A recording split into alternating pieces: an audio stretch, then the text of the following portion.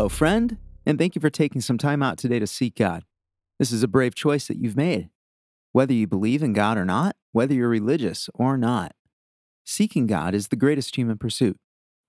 We're taking the risk together that God is in fact there and wants us to pursue Him. The journey itself will be rewarding.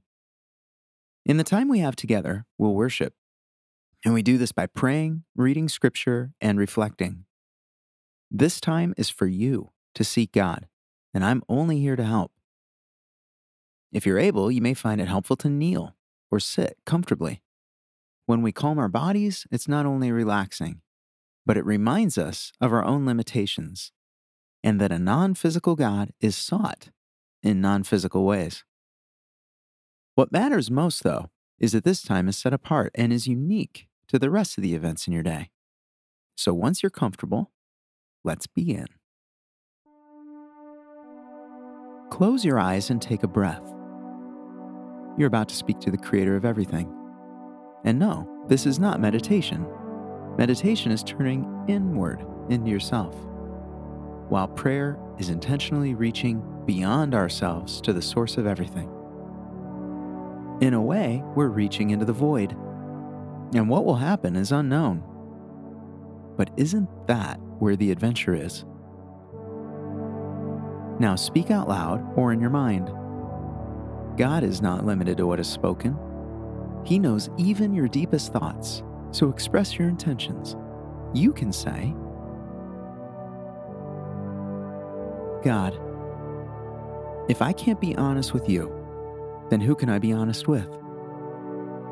Sometimes I just feel awful, depressed, and I can't even explain why. I may have felt great yesterday, close to you, breathing in your energy, but today, I'm depressed. And if not today, not long from now. Teach me how to respond. Now take a moment and express these thoughts to God in your own way.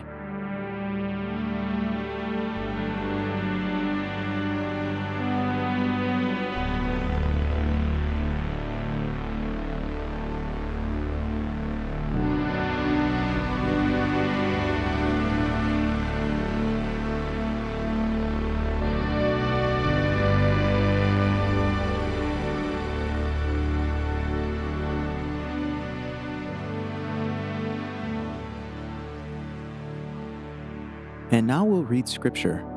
We read Scripture because we believe that God has communicated and that He's revealed Himself to people who have written down their experiences for our benefit. We don't have to understand it, and we don't have to be Bible scholars. What's important, though, is that we receive it and believe that God communicates. Today we'll read Psalm 43, verse 5, which says, "Why am I so depressed? Why this turmoil within me? Put your hope in God, for I will still praise Him, my Savior and my God."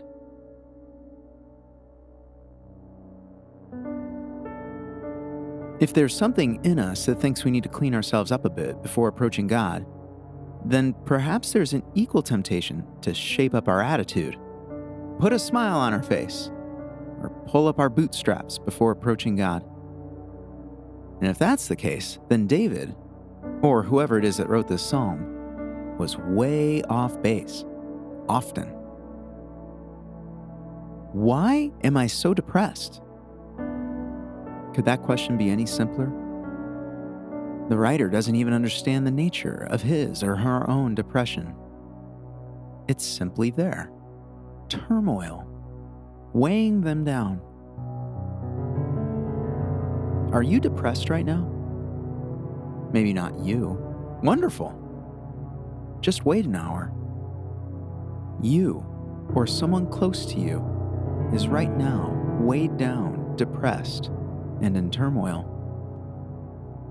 What to do? A self-help seminar? Take your mind off it?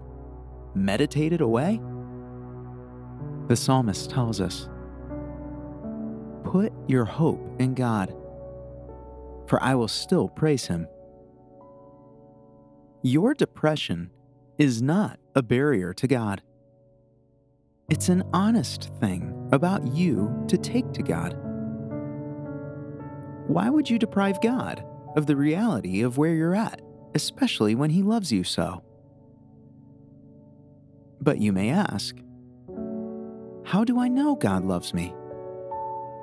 Well, then once again, we are right back where we always end up, throwing ourselves by faith onto the altar of His character and praising Him in hope. God, I don't understand myself or my sadness, depression, turmoil. But the answer is always you. Where else could I go? I will still praise you. Take a moment and express these thoughts to God in your own way.